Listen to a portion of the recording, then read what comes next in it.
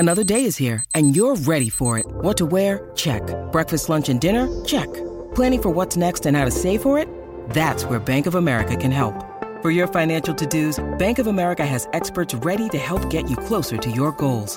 Get started at one of our local financial centers or 24/7 in our mobile banking app. Find a location near you at bankofamerica.com/talktous. What would you like the power to do? Mobile banking requires downloading the app and is only available for select devices. Message and data rates may apply. Bank of America N.A., member FDIC.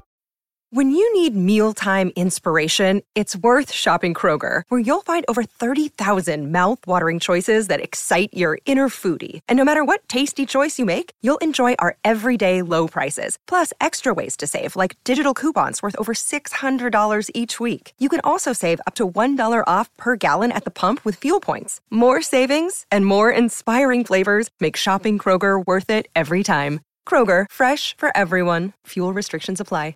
You're so right. We would be honored if you would join us. So we all know about Order 66 and how Palpatine had the clones implanted with inhibitor chips which controlled them at the command of any phrase.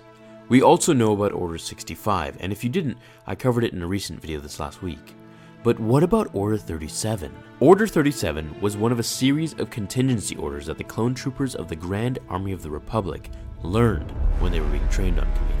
In this video, we will go over exactly what Order 37 was and how Kylo Ren used it in The Force Awakens as a little Easter egg. Order 37 managed utilizing a lot of civilians as prisoners to lure the capture of a person. It included suppressing neighborhood populations, including mass civilian arrests and civic lockdowns, and afterwards issuing a final offer. If the nearby people do not turn over the wanted person, all will be executed. However, it was rare for troops to ever use this order, as it was more of a last resort to capture a wanted individual. Now, while we haven't seen anything other than Order 66 on film, we have seen Order 37 in the Last of the Jedi novels, which are now legends. I find it interesting that they would take this from this particular comic and use it in The Force Awakens. Disney takes many things from Legends and uses it for their own story, altering it a little, and now this shows us that Disney is crossing the small parts about trilogies from canon and Legends into new movies. However, they're doing so very quietly. I'm sure if Kylo said execute Order 37, people would have said it was more like the movies before it.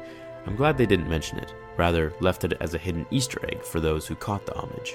In the beginning of the film, the First Order attacks the little village on Jakku. They round up the citizens and hold them hostage while Kylo Ren demands Lor San Tekka to give him the map of Luke Skywalker. As they talk to one another about the Force and Kylo's wrong path, Kylo persists on asking where the missing piece was that connected the map together. When San Tekka denies him about the map that connects them to Luke, Ren rages and kills Tekka along with the villagers.